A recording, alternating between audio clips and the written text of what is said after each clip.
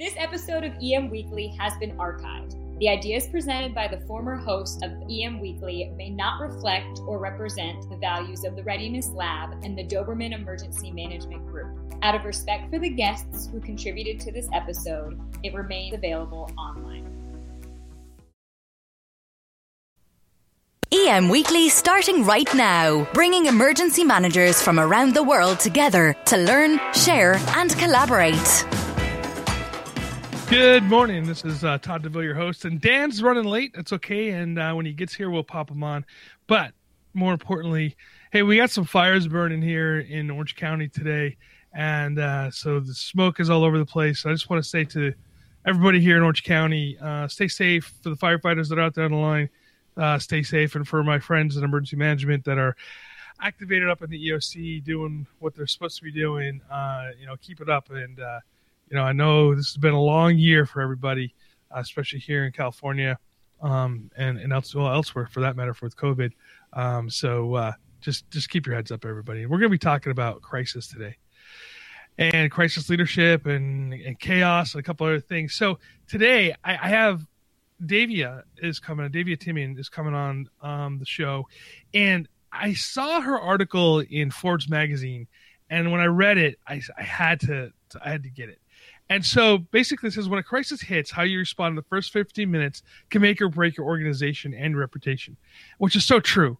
And Davia has a long history in emergency, or not emergency management, but in crisis leadership. She's a CEO of her own company, which does a lot of consulting, and it was founded in 1997. She leads her practice focused on international crisis, reputation, and risk management with a specialty in cybersecurity, sexual harassment, security-related crisis management. And Timian and Davia, which is the coolest name, by the way. I kind of love the name. And her company works with clients to create brand distinguished throughout leadership and best practices in governments, corporate leadership, and as well as promote women's leadership and provide social responsibility, marketing, media, social strategy, and more. Davia, welcome to EM Weekly. Thank you, Todd. It's delightful to be here, and our worlds aren't always delightful, so that's especially nice. It is. So I read your article. I kind of read a little snippet of it in the show description, and you're so right. Like that first 15 minutes of anything that's going down really sets the tone for the entire response. But specifically in crisis leadership, why is that 15 minutes even more important to you? Well, with social media, the world absolutely changed, and it keeps on changing and morphing, certainly for some good ways and certainly for some that aren't so good. So right now, a lie or a truth or a piece of news transits the globe at the speed of light. Right? It's just there and around. And by the time you get yourself together, it's gone around. And like the virus, it has probably morphed some and it's changed shape. So it's one humongous game of telephone in no time at all. So it used to be, Tylenol was the benchmark of good crisis management. Well, that was 38 years ago. Wow. A long time, right? Yeah. So at that point, it took Johnson & Johnson, it took J&J 3 days to figure out whether or not to withdraw all of the Tylenol capsules from the market countrywide, when some under 10 had been identified as cyanide laced, and there had been deaths. 3 days it took them. And that was heralded as an absolutely breakthrough decision that they made in breakthrough time. You imagine that today, that happened. There'd be no product and no company left. So everything is accelerated so much. And the first 15 minutes, I think it's actually now less, I hate to say it, and how you handle it, whether you establish authority, authenticity, trustworthiness or not, that makes the whole game. Absolutely. And we've seen I always say that the examples of bad crisis leadership seems to be like we see that. We could pick that out like crazy. Like you think about like the BP oil spill, for instance, a great example of what not to do, Right. But we can't, I don't say can't. And, for those of us that aren't as tuned as you are, we don't really pick out that great crisis leadership necessarily. I mean, I suppose we could take a look at, like, say, Rudy Giuliani during 9/11 would be a good example, I suppose. Yeah. But I mean, like, outside of those extreme cases, what's it look like when something is handled properly? Is it just something that we don't notice, or is that kind of the way it goes through under the radar? Yes. Well, I think it's all about establishing trust, which really is not cynical. It means to be trustworthy. And when an organization is trustworthy in that they say what they're going to do and then they do what they say, they start to establish a bond with consumers and whatever. And, certainly in this country, I'll speak for this country, we give people the benefit of the doubt oftentimes. We like a comeback kid, we're America, we have that free spirit. And we can give people some latitude. But once they start to lie, once they start to deny and defend and go into something that's completely different, I don't think we give them that latitude anymore. And in fact, they don't earn it. So one of the things that I think as an organization, I think you need to go through this process of planning long before anything happens. You have to identify what your major risks are, your predictable risks. So an airlines is always going to be practicing their crash response. Always, right? They've got manuals from, fill up a hard drive on what to do, as well they should. So you identify all of those that are predictable. Then you start to think about the unpredictable ones, right? The black swans, the pink swans, the green swans, and then you start to think about those too. And then I think you start to get your team together. I'm not as big on crisis planning because then no crisis unfolds like the plan. So then you have to extricate yourself from the plan, regroup, and do the right thing. Whereas if where you've been planning, who your core group is, who's going to make the decisions, who's going to be the spokesperson, a lot of things. And you also learn how to pivot and work together with teamwork. So that's when you're at your peak performance of being able to respond. And if you do this right, it looks seamless to the world. Mm-hmm. It looks like you're just a good group, good company, good whatever, and that you've got your priorities straight. Right. That makes sense? Yeah, no, for sure. So in emergency management, disaster response, if you will, in the, my friends in London, in England, they call it emergency planning, right? In this field, one of the things I find interesting is that we do, and I'll go to the mattresses for this one. We do emergency response well, right? The lights and sirens, we get there, we rescue people, do this whole 9 yards. And where we seem to fail, right, is we fail in sometimes the recovery, right? Because people start bickering amongst themselves, politically speaking. But we fail a lot of times in messaging, and in the crisis communication, and if you think about what's going on here with COVID, right? I mean, this is a really great example. I think the problem that we have isn't necessarily people not wanting to respond properly to the crisis, to the COVID, to the pandemic. People want to do the right thing, but we have so much mixed messaging coming in from all different levels of government. We got governors bickering with the White House. We got the White House. So a lot of this going on, which really I think saps the trust, if you will, in the messaging. What can we do to, for lessons going forward, right? Where the toothpaste is out of the tube on this one, but what can we do going forward as emergency managers and as crisis leaders to for the next big one that comes along, what can we do better? Okay. So what you need to do is establish authenticity and trust. I mean, we did have a few examples. I mean, Fauci is one who, regardless of all of the influences and the millions of tugs and pulls he's had on him, he has managed to do that. So I guess he was just named, one of the top people of 2020. No surprise to anybody. But you need to have that still, calm, reliable, trustworthy voice in the middle of all of it. Now, that may not be the emergency worker who is in the middle of saving people's lives, who is in the middle of cutting a gap for the fire not to cross. I mean, it generally takes somebody totally familiar with it, but a little bit outside of it to be that appropriate spokesperson who can marshal the words, who understands how it all works, who understands where it's going.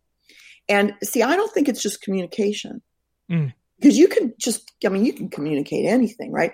It's the strategy behind it, and it's the honesty and the goodwill behind all of that comes through in how you communicate.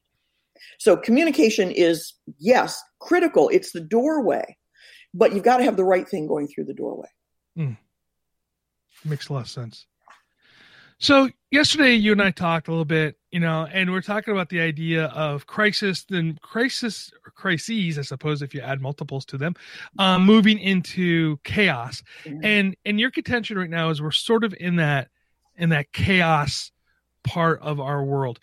What is the biggest difference between what you would consider a crisis and something that turns into chaos? Yes. Yeah. So crises, predictable or unpredictable, they still have an internal logic to them. There's a certain predictability about them. So if you, heaven forbid, have a fire, you know that if you address it in the right way with all the time-honored firefighting techniques, if you wet down the houses, if you do, you guys are better at this than I, you can fill in the 1, 2, 3, 4 things of your playbook. This is how you save lives. This is how you save property, right? This is how you mitigate damage if you can. You do that, the winds prevail in the right direction, you succeed. That's one crisis. Maybe it's a series of a couple of crises. But what we've got today is one crisis overlaps with another crisis, which overlaps with another and another and another, until you have got one congealed mass of trouble. You've got political disruption. You've got COVID. You've got people not knowing whether to do this or to do that, or to congregate or not congregate, whether they've got so many different things coming into their heads. And then they've got what they want. They're tired of staying home. So you've got people, in internal rebellion about that, right? We see it in young people, colleges and universities all the time. You've got that overlaying it. You've got the psychology of it overlaying it. You've got claustrophobia. You've got people who are losing friends and relatives, and you've got the financial disaster that goes along with it. So what you've got are like many, many overlapping things. At that point, logic stops working. At that point, the assurance that if you pull on string A at the top, string A is going to go up at the bottom.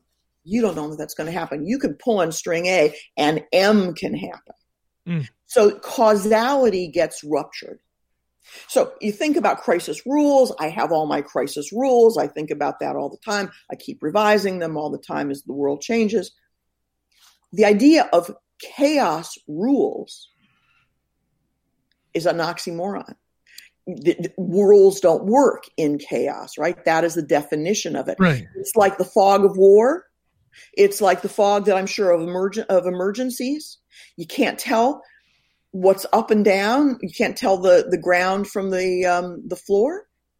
And that's when, man, you're screwed. Excuse my French. So, what you can do in those situations, though, what really does matter, when all the compasses stop working externally, is that you can start to, and you must, I think, start to trigger your internal compass.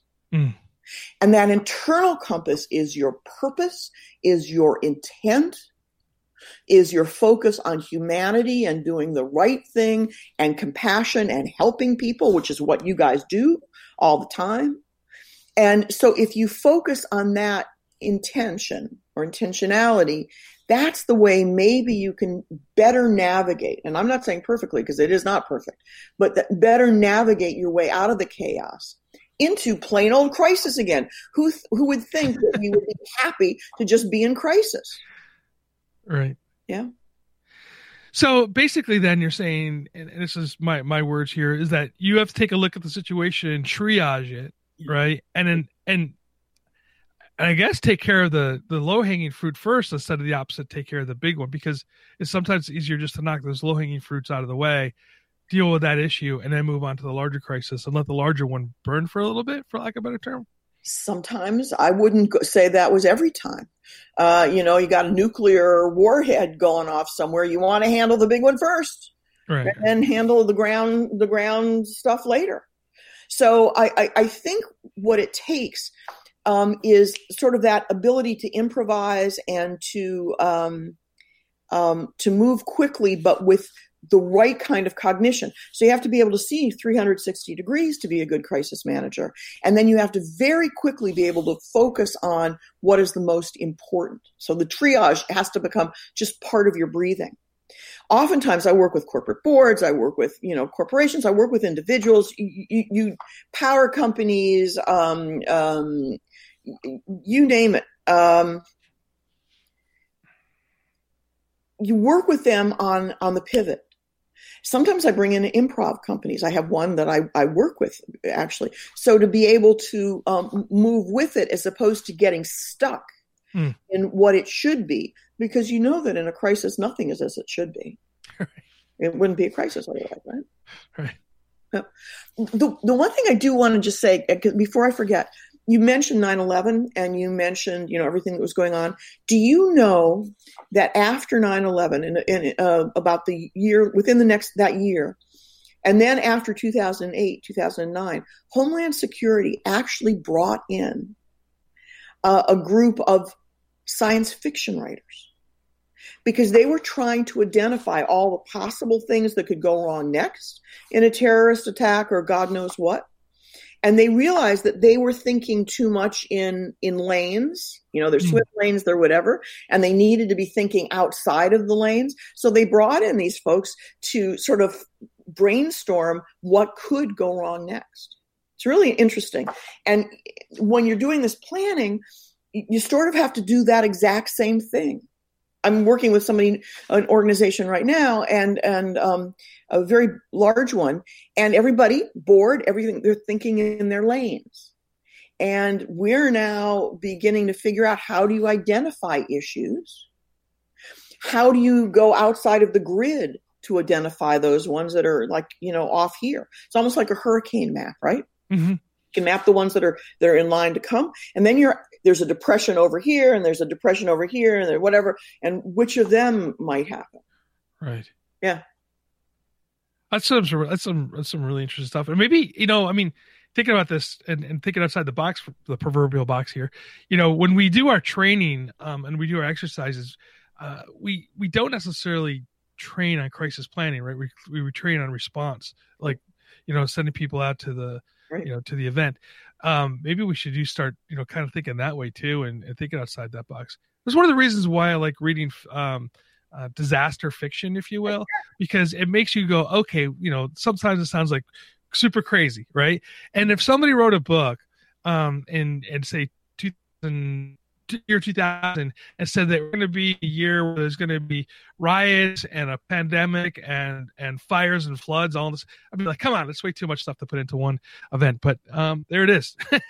There it is. It's happening this year. So speaking of that, and not to get into any politics at all, but I just generally speaking, it seems like in this particular time here that there is really no solid, like during 9/11, we came together as a community, we came together as a nation, right?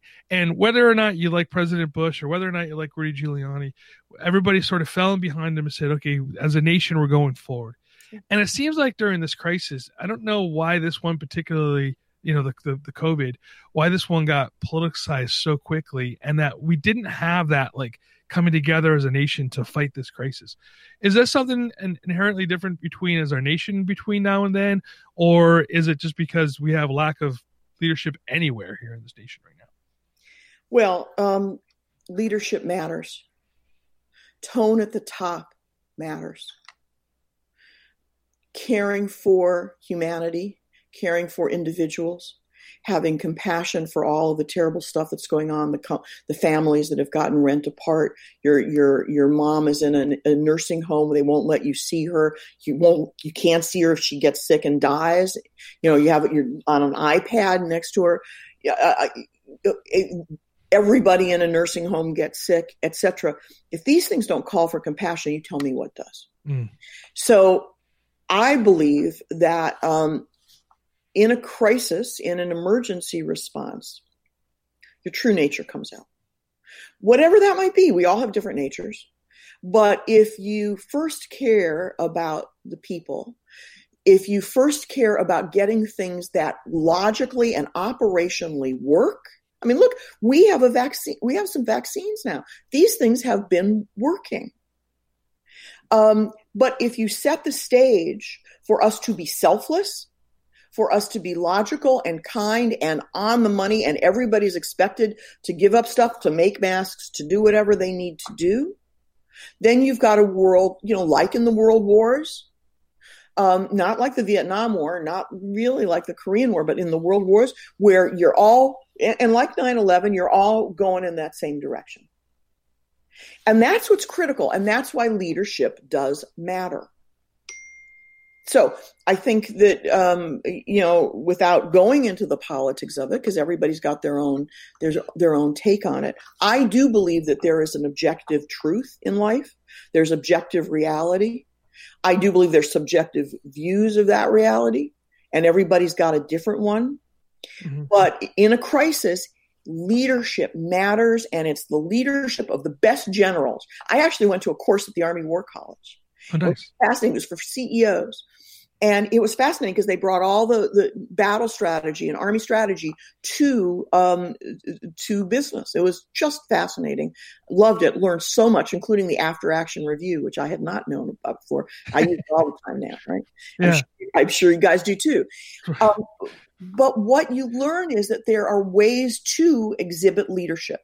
And when they're lacking, you see what you get. Absolutely.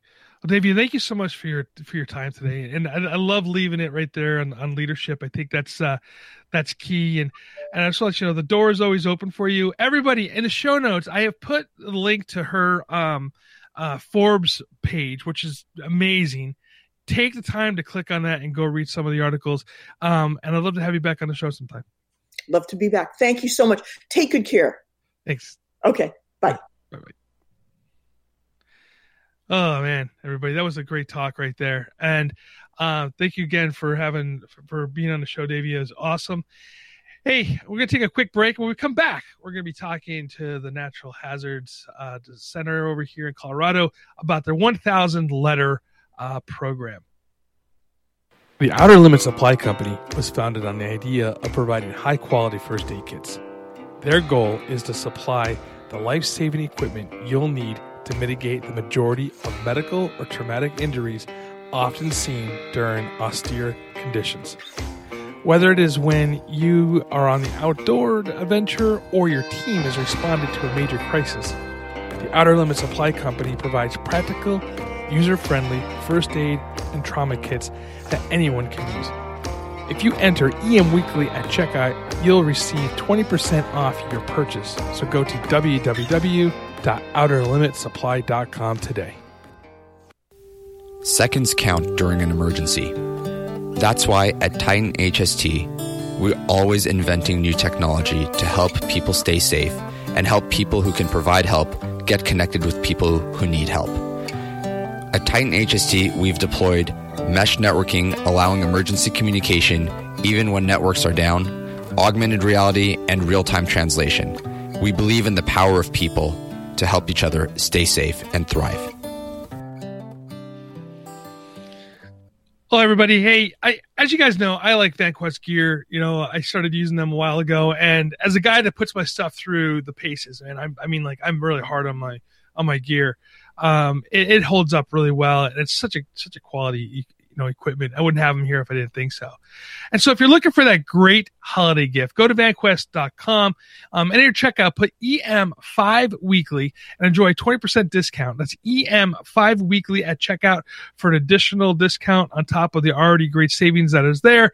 And so that's the important stuff. So vanquestgear.com. So that being said, I want to welcome in our next guest coming in from the Natural Hazard Center.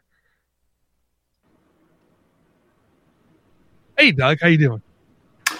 Hey, Todd, how are you? I'm doing well.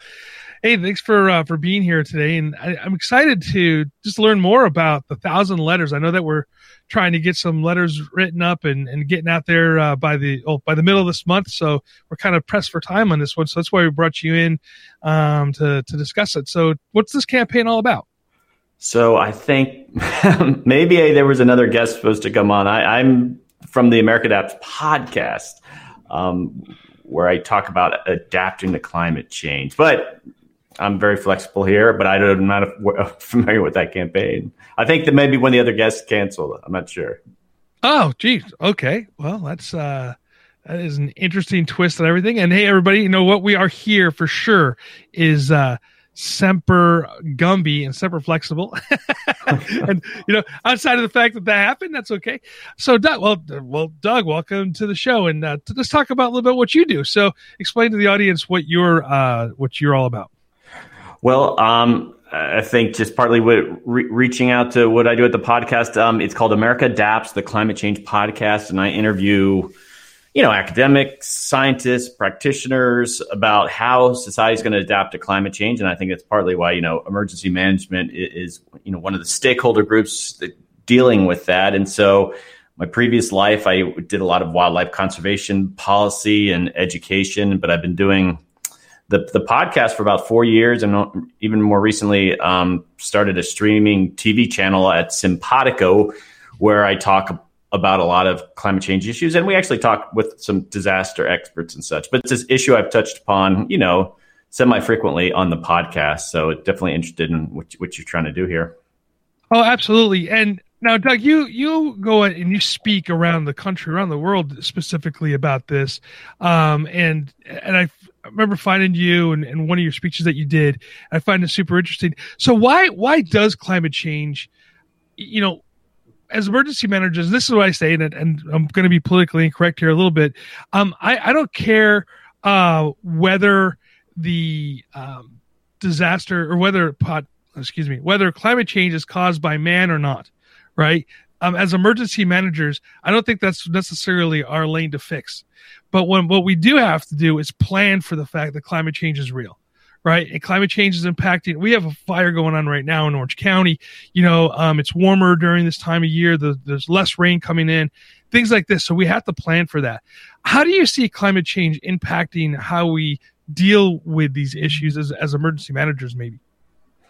Well, okay, yeah. So, I'm talking to folks from all different sectors, people, in the ag sector and, a lot of on the ground action. And I get that position of like, well, let's not jump into the controversy around climate change. And so, if you're offering specific tools and resources for people to use, and, especially with emergencies, it's a very reactive to like a certain crisis, and you're not going to kind of dwell on that. But, one of the conversations I have with my guests around this is there is a learning opportunity because we are dealing in climate change is going to make a lot of these disasters even more extreme. There's a learning opportunity with the public that, I don't think we should shy away from that because it's the notion of like, all right, we're dealing with this now, but even if it's potentially going to get worse or more frequent, let's avoid that. And we're going to avoid that if we're dealing with some of the larger issues around climate change. And so I know it's your average person when you're dealing on the ground, interfacing with the public, you're not sitting there lecturing them about climate change. But, if you start getting to the policy level and so the awareness campaigns, there's a huge opportunity there. What do you see? You've been worldwide. I know you spent some time in Australia, correct? Yep. Yeah. So you've seen it, from more than just one angle here. And most of the audience is from the United States that are listening, but we do have people in Australia and Canada and Europe. Where do you see climate change being the most impacted, as far as what area of the world?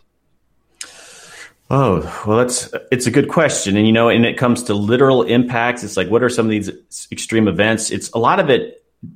How does it elevate itself in regards to a country's ability to respond to it? So even though, the United States, if we get hit by a lot of hurricanes, we have capacity to respond to it. In Australia, they recently went through some wildfires, and that truly was just countrywide. And it seemed like borderline ability of a developed country to deal with it. But I actually do a lot of interviews on Simpatico with people doing adaptation in these issues in developing countries in India and Bangladesh. And I think their definition of like disaster and emergency response is different than ours, but I also think in some ways they do it better because they've got more experience dealing with these things with international aid groups. So you develop networks that are quickly can kind of get things out to people. We, United States, we do things a lot independently. Oh, what's our local government going to do? And I know groups like FEMA, and they're there to help coordinate more national responses. But I think some of these other, even developing countries, we could probably learn through some of the integration that they've done. Absolutely. And, obviously you take a look at some of the developing countries like, around India, Pakistan, Bangladesh, and those areas. They're hit every year with some major floods, and they seem to, to be able to recover and get back into working modes fairly quickly. Speaking of that, and this is a little bit off topic, I guess, but I'd like to hear your opinion on this. In the United States, we are very, very lucky. The majority of us can go to our kitchen sink and turn on water that drinks. A friend of mine, Pete Turner, always says it's odd that we're a nation where we actually poop and pee in potable water, and flush it down the toilet. Do you see the impacts of climate change impacting water supply for the world, specifically potable water? Oh, definitely. And, that's just, I think we're going to probably have to maybe reassess even how we think about it in the United States. But, access to clean water is just one of the big impacts that everyone's worried about. And drought is becoming an issue. And it's part of the problem, too, is that, it might not necessarily be happening now, but we're talking 5, 10, 15 years out. How do you sort of take that out of sort of the, issues that they've already been dealing with? Some countries have ongoing issues to access to water. And I was visiting a conference in Africa, and I arrived like 4 a.m, and I shared a taxi bus with these 2 women from Malawi, and we were Malawi. Yeah, that's how we refer to the people. And we were talking about climate change adaptation in their country, and they're just like, well, we're dealing with a drought that's impacting 2 million people. And you talk about water access issues with that. And I'm like, that is so different than the adaptation issues that we're dealing with in the United States. It's like 2 million people, major drought, issues of hunger, issues of access to clean water. And it's the scale can be so much different in these other countries. Absolutely. And, again, it goes back to,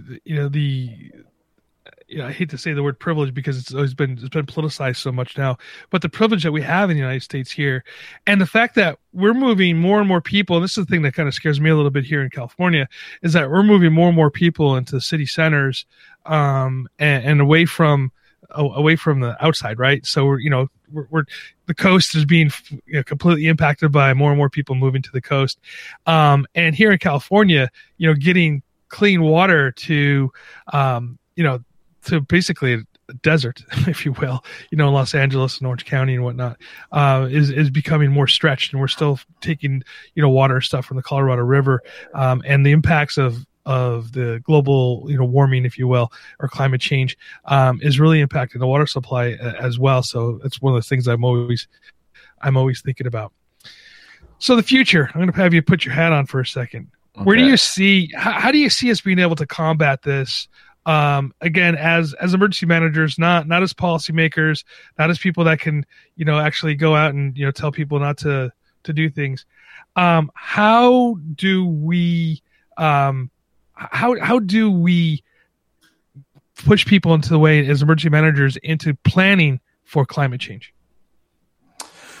Well, I think there's an awareness part of it. And I'm not as familiar with like the rank and file of emergency managers, but when I worked for the state of Florida, I worked for their wildlife conservation state agency. It's a big state agency, like 2,500 people, and a lot of scientists, a lot of people doing some really important work. But when I got there, this was about 10 years ago, and I'm not there now, obviously. I'm in Tucson, Arizona, but we were starting the climate program because they weren't allowed to talk about climate change at the time. But the new governor, Charlie Crist, came on and said, all right, let's do climate change. And just all the agencies were ramping up the work, and there was some enthusiasm. But what I've encountered, which was just kind of shocking, is the lack of just even basic awareness around climate change, the fundamentals, like what will it mean to wildlife? Like what's a vulnerability assessment? There's all these kind of tools and things that we're starting to kind of come around.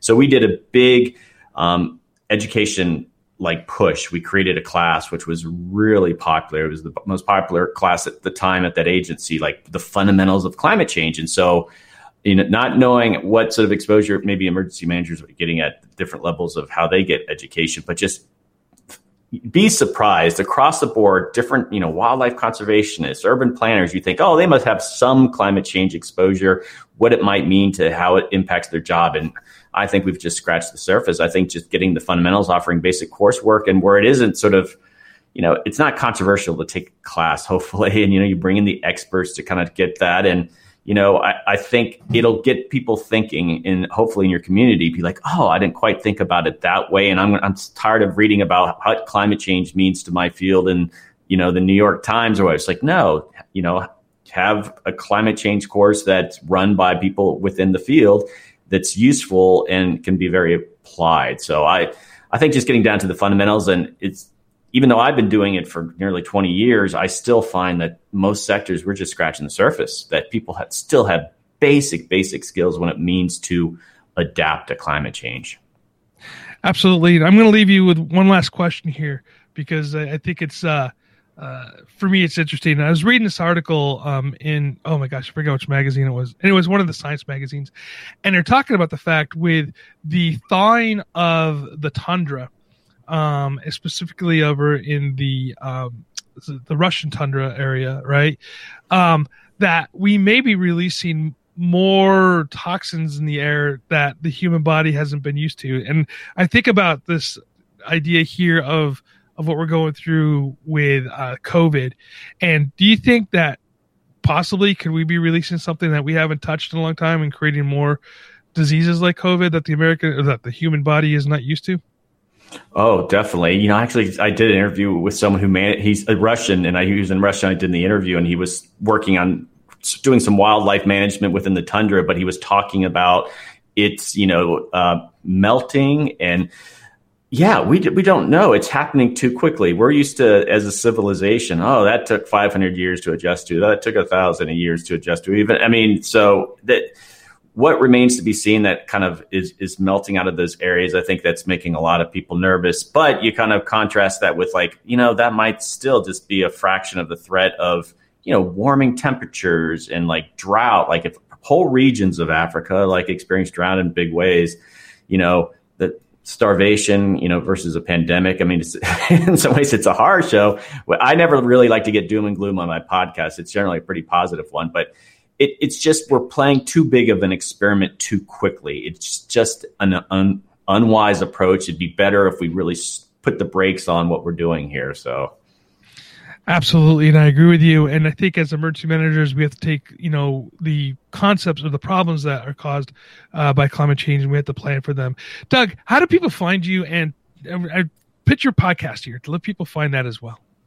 Well, the podcast is America Adapts, a climate change podcast, and whatever app you might use, if you're using Apple, the Apple app, just search for America Adapts and it should pop up. Or if you search for just a climate change podcast, it should be one of the top 5s that kind of show up. And yeah, I've done 125 episodes, and it's a nice mix of experts and communicators and, practitioners. So yeah, definitely come check it out. Absolutely. And Doug, I'd love to have you on the show again. And thank you for your time today. Yeah. Thanks for having me on, Todd. All right. Okay. So now I have Lori coming in from the Natural Hazards Center, and it's been a crazy day. It's been a crazy day. Hi, Lori, and welcome to the show. today woke up with wildland fires going around my house, or not my house necessarily, but in my community, and some technical issues, and so now we're here. Oh, Laura, you're muted.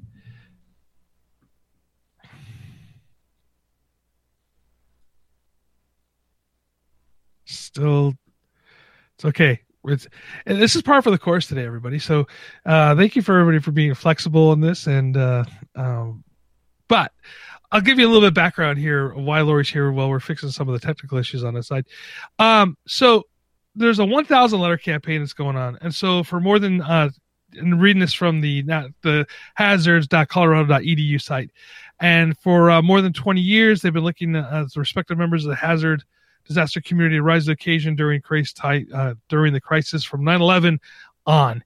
And so what they're looking for now is to do 1,000 letters to be collected to share the vision of how we can work together to ultimately reduce the enormous harm and suffering caused by disasters while identifying practical steps that will help move the vision forward. And this means that what they're looking for is for us as emergency managers to step up and write the letters and send them. And Lori and her group is going to compile them together and send them out. Oh, Lori, you're back. Oh, no, we still don't have sound.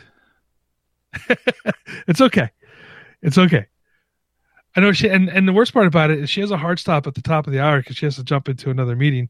And so we really want to share this story. You got it. Oh, still working on sound. It's okay.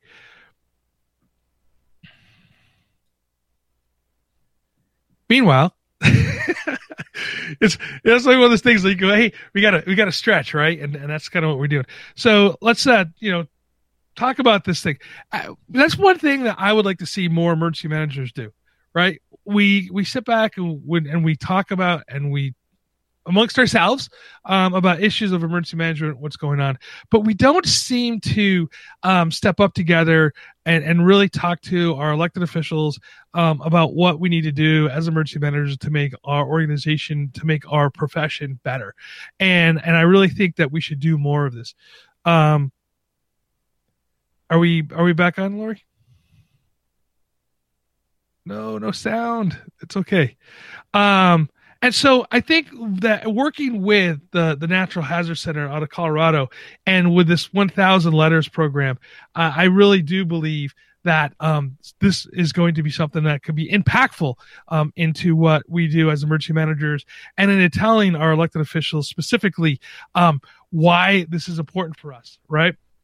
And there's 4 major policy priorities that they're discussing, right?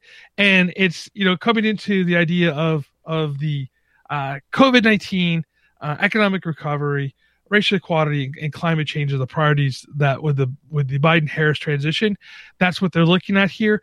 And so when we talk about this emergency management aspect of it, this should be taken seriously as well.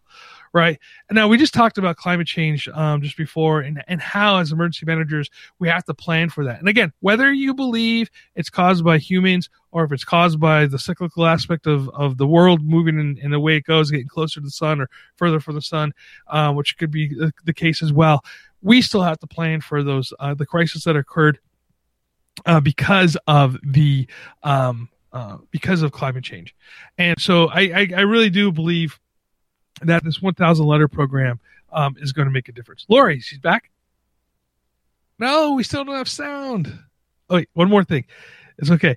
Semper Gumby, everybody. Semper Flexible. This is what we do here as emergency managers. And Lori's working through those technical difficulties. It's been one of those mornings. Seriously, it's been one of those mornings.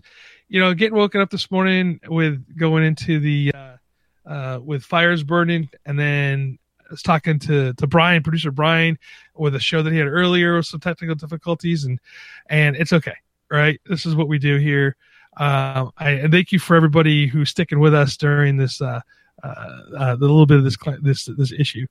I'm going to go in. You know what I'm going to do is I'm going to take a look into the some of the comments that were there that I kind of missed before. Dan Scott shares a book over here. Eileen says she likes to tell people to go to the deepest, darkest resources of the brain and pull out their wordy nightmare, and and then The Last of Us talk about what ifs. Yeah, I agree with you. the what if scenario that we were talking about earlier today. That's why, like I said, I like to read disaster fiction, if you will, because it makes you think outside that box, right? Of what we're so used to, and those what ifs. There's a book. Actually, this is what Dan was talking about. Imagine Deadly Threats, and that's a good book. So, Lori, okay, let's try again. No sound. Oh no, it's okay, but we gave it a shot here. And then yeah. Eileen says it is 2020. Absolutely. This is the 2020 hit for us here at Weekly. So all right, well, that's okay. So Lori's going to restart the computer. I'm going to stretch a little bit more here. I'd like to hear more comments on here. A couple things is on crisis leadership. All right. I think that's where we can do a better job, and something that we should focus on a little bit more as emergency managers is leadership during crisis. And I know that we as a profession, we do a great job, but there are times when in the positions that you are put into the side role, right? And if you think about what I mean by this is that we do Emergency Operations Center coordination. We coordinate the planning, we coordinate the exercises and stuff like this. But when game day comes into play, we coach others, right? And I think as we're coaching others during game day, that we have to really help out with that coordination of the crisis leadership. And what I mean by that is, how do we message properly? One. Number two, we have to put our citizens, our residents up front on these things. And so the decision-making process has to be based for them. Or, and in case of businesses, what are our clients, and then also about the staff that work for us, right? Our employees. And having that be the guiding post or the guidepost for what we do as during crisis leadership. I'd like to hear what you guys think about that as well, you know? And then into the climate change aspect of it, like I said, we really need to, yeah, at least it says leadership during crisis are not taught in business schools. It's not taught in any schools, I don't think, realistically. But yeah, you're absolutely right. You know, and again with the climate change aspect of things, I think that we can lead in this as well, because we tell people to be prepared, and a lot of times when we're talking about preparedness, it's a fear, right? You know, we say, oh, the earthquake is coming, or the big tornado is coming, or whatever. Be prepared for that particular disaster. Well, if we do it in the idea of taking care of your family, taking care of your community, and during the climate change type of thing here is saying, hey, you know what? Why are we pouring so much water? Because here in California, we have a drought all the time, right? You know, why aren't we saving water during times when we can save water? And then during time of drought, right, we can actually use that water to do things like irrigation and things like this, for plants, or, you know, talk about drought resistant, planting and whatnot, you know. And so I think we can use that leadership as well to make it happen. And so that's kind of where we're headed. Okay. Lori's back. Okay. Can you hear me? Yes.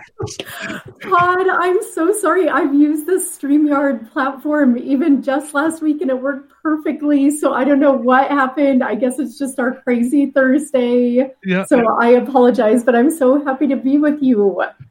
Oh, I'm so stoked. I'm so stoked that we got it working. You know, I'm sure people just got, we're sort of over here and we stretch a little bit here, but I really talked a little bit about what you guys are doing, but I didn't do it any justice. So Lori, welcome to the program. Thank you. So tell me about your 1,000 letters. Yeah, thank you. So, and I thought you did a beautiful job of summarizing it, because while you couldn't hear me, I could hear you. And you're absolutely right. This is a new initiative that we've just launched through the Natural Hazard Center, but it's a relatively time-delimited one. And so we're reaching out to the emergency management community, the hazards and disaster research community, and we have invited everyone in our community to please write a letter, no more than 500 words. We're trying to collect 1,000 letters by December 15th that we are then going to share with the new administration. And we are really excited to hear from our community, to really hear about what it is that emergency managers and our researchers think needs to either be started in response to the many crises we face. What is there something that needs to be restored? Where do we need to see investments in terms of our people, our physical infrastructure, our collective infrastructure that makes emergency management and the research enterprise work? So 500 words, 1,000 letters. We're looking for those by December 15th. And thank you for letting me to come on and talk about this initiative. Oh, no problem. I saw this. It was a LinkedIn post that I read, and I was like, oh, this is something that I really want to get behind, specifically as an emergency manager, specifically as EM Weekly. And I really do believe that this is great. Now, my only question is we seem to only do this like every 4 years, where we get excited about the new administration coming in, or every 8 years, depending on how it switches. At the state level, same thing. Like every 4 years, every years we're looking at change. Why aren't we doing more of this on a regular basis to our elected leaders? Why aren't we reaching out to them more often, saying, hey, this is an important topic, and we get in trouble, for lack of a better term, when things go sideways after a disaster, but we don't seem to really be leaning forward on these things. What can we do better as emergency managers, as a profession, both academically speaking and both practically speaking, to help really tell our story? That is a great question. I think it is first and foremost recognizing the power of our voices, recognizing how many of us there are who are working in this field, but also recognizing that the broader public, there is no ignoring the increasing frequency and intensity of disasters. We're all disaster survivors right now. If we've been fortunate enough to make it through this pandemic, tens of millions of Americans have been affected by natural hazard events in single years, as well as over the last decade. And so this really is becoming a shared experience among the public, right? And so I think as more and more people are thinking about what it means to get ready for or to live through a disaster, they're also then thinking about what is going on with my emergency management in my city or my community. And so I think this is just such a chance, as you're suggesting, Todd, for us to lift up our voices together, not just during the big presidential election years, but to recognize that we live out our lives at the local level. And that is actually where we may have the most chance to really make a difference, through building connections with our local emergency managers, and also through lifting up our voices to our local elected leaders to let them know how much an investment in emergency management, but also investments in mitigation activities, can help us to reduce those future disaster losses. Absolutely. That's such a great point, Lori. Now, I'm remiss because we didn't start off necessarily because of some of the technical stuff here, but I wanted to ask you, and maybe some people don't know, I'm sure everybody knows, but let's just say there's some new people out here. What exactly do you guys do at the Hazards Center, Natural Hazard Center in Colorado? Yes, so thank you for asking. The Natural Hazard Center for 45 years has actually served as the National Science Foundation designated information clearinghouse for the societal dimensions of hazards and disasters. And so what that means is that our mission is really to help create a center of gravity for the research, practitioner, and policy-making communities.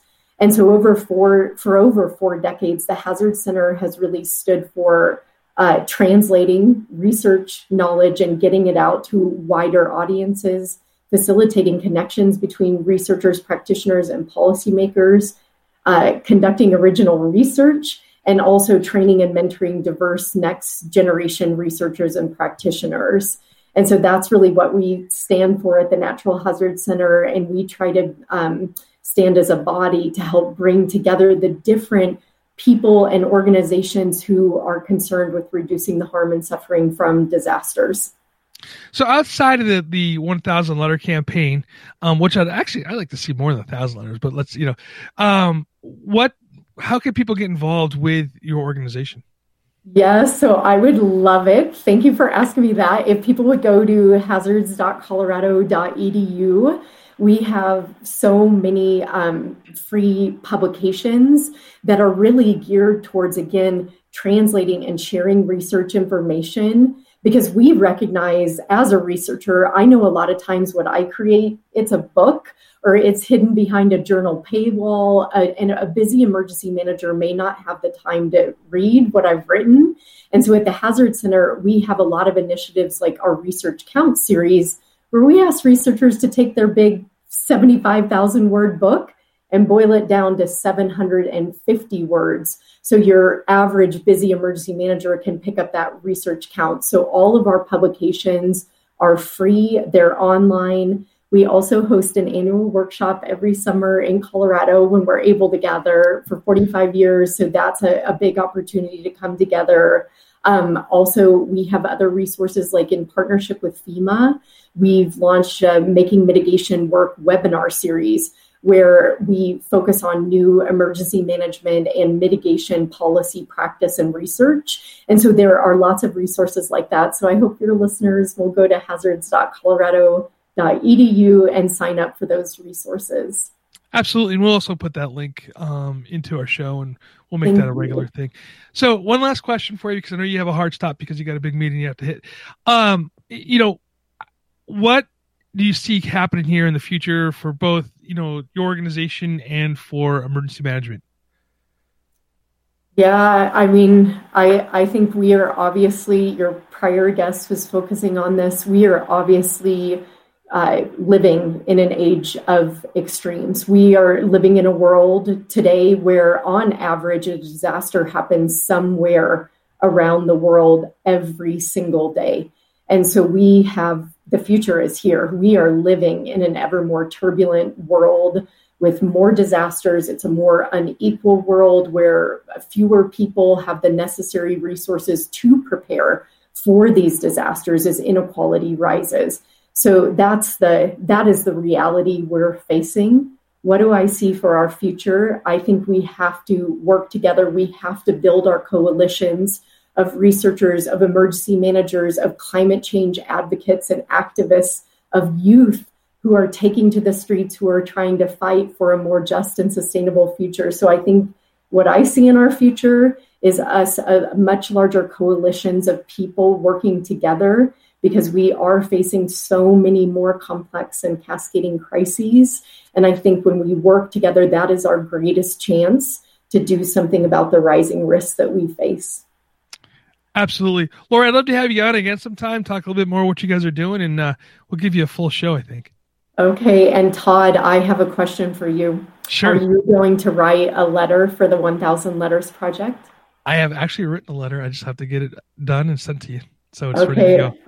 I can't wait to receive it. And I just want to say the ones we have received so far have been so inspiring, full of honesty, sometimes full of outrage, other times full of hope, but they all at their core are really about a future that we're trying to envision together and to move forward. So Todd, I cannot wait to read your letter, and thank you for doing that. And thank you for giving me this platform today to talk to your beautiful audience. No problem, Lori. Thank you so much. I know you have to get going to your meeting, and tell everybody at the meeting I said hi. Okay, I will. Thank you, Todd. You're fabulous at this. I'll talk to you soon. Bye. All right, bye-bye. Everybody, thank you so much for spending time with me this morning, even through some of our hiccups and our technical glitches. I think that as emergency managers, I think we can all appreciate what's going on. And there's Lori. And that being said, everybody, I would love to see you guys, kind of write those letters and make EM Weekly proud on that. And we'll see you guys all next week. Stay safe. Stay hydrated.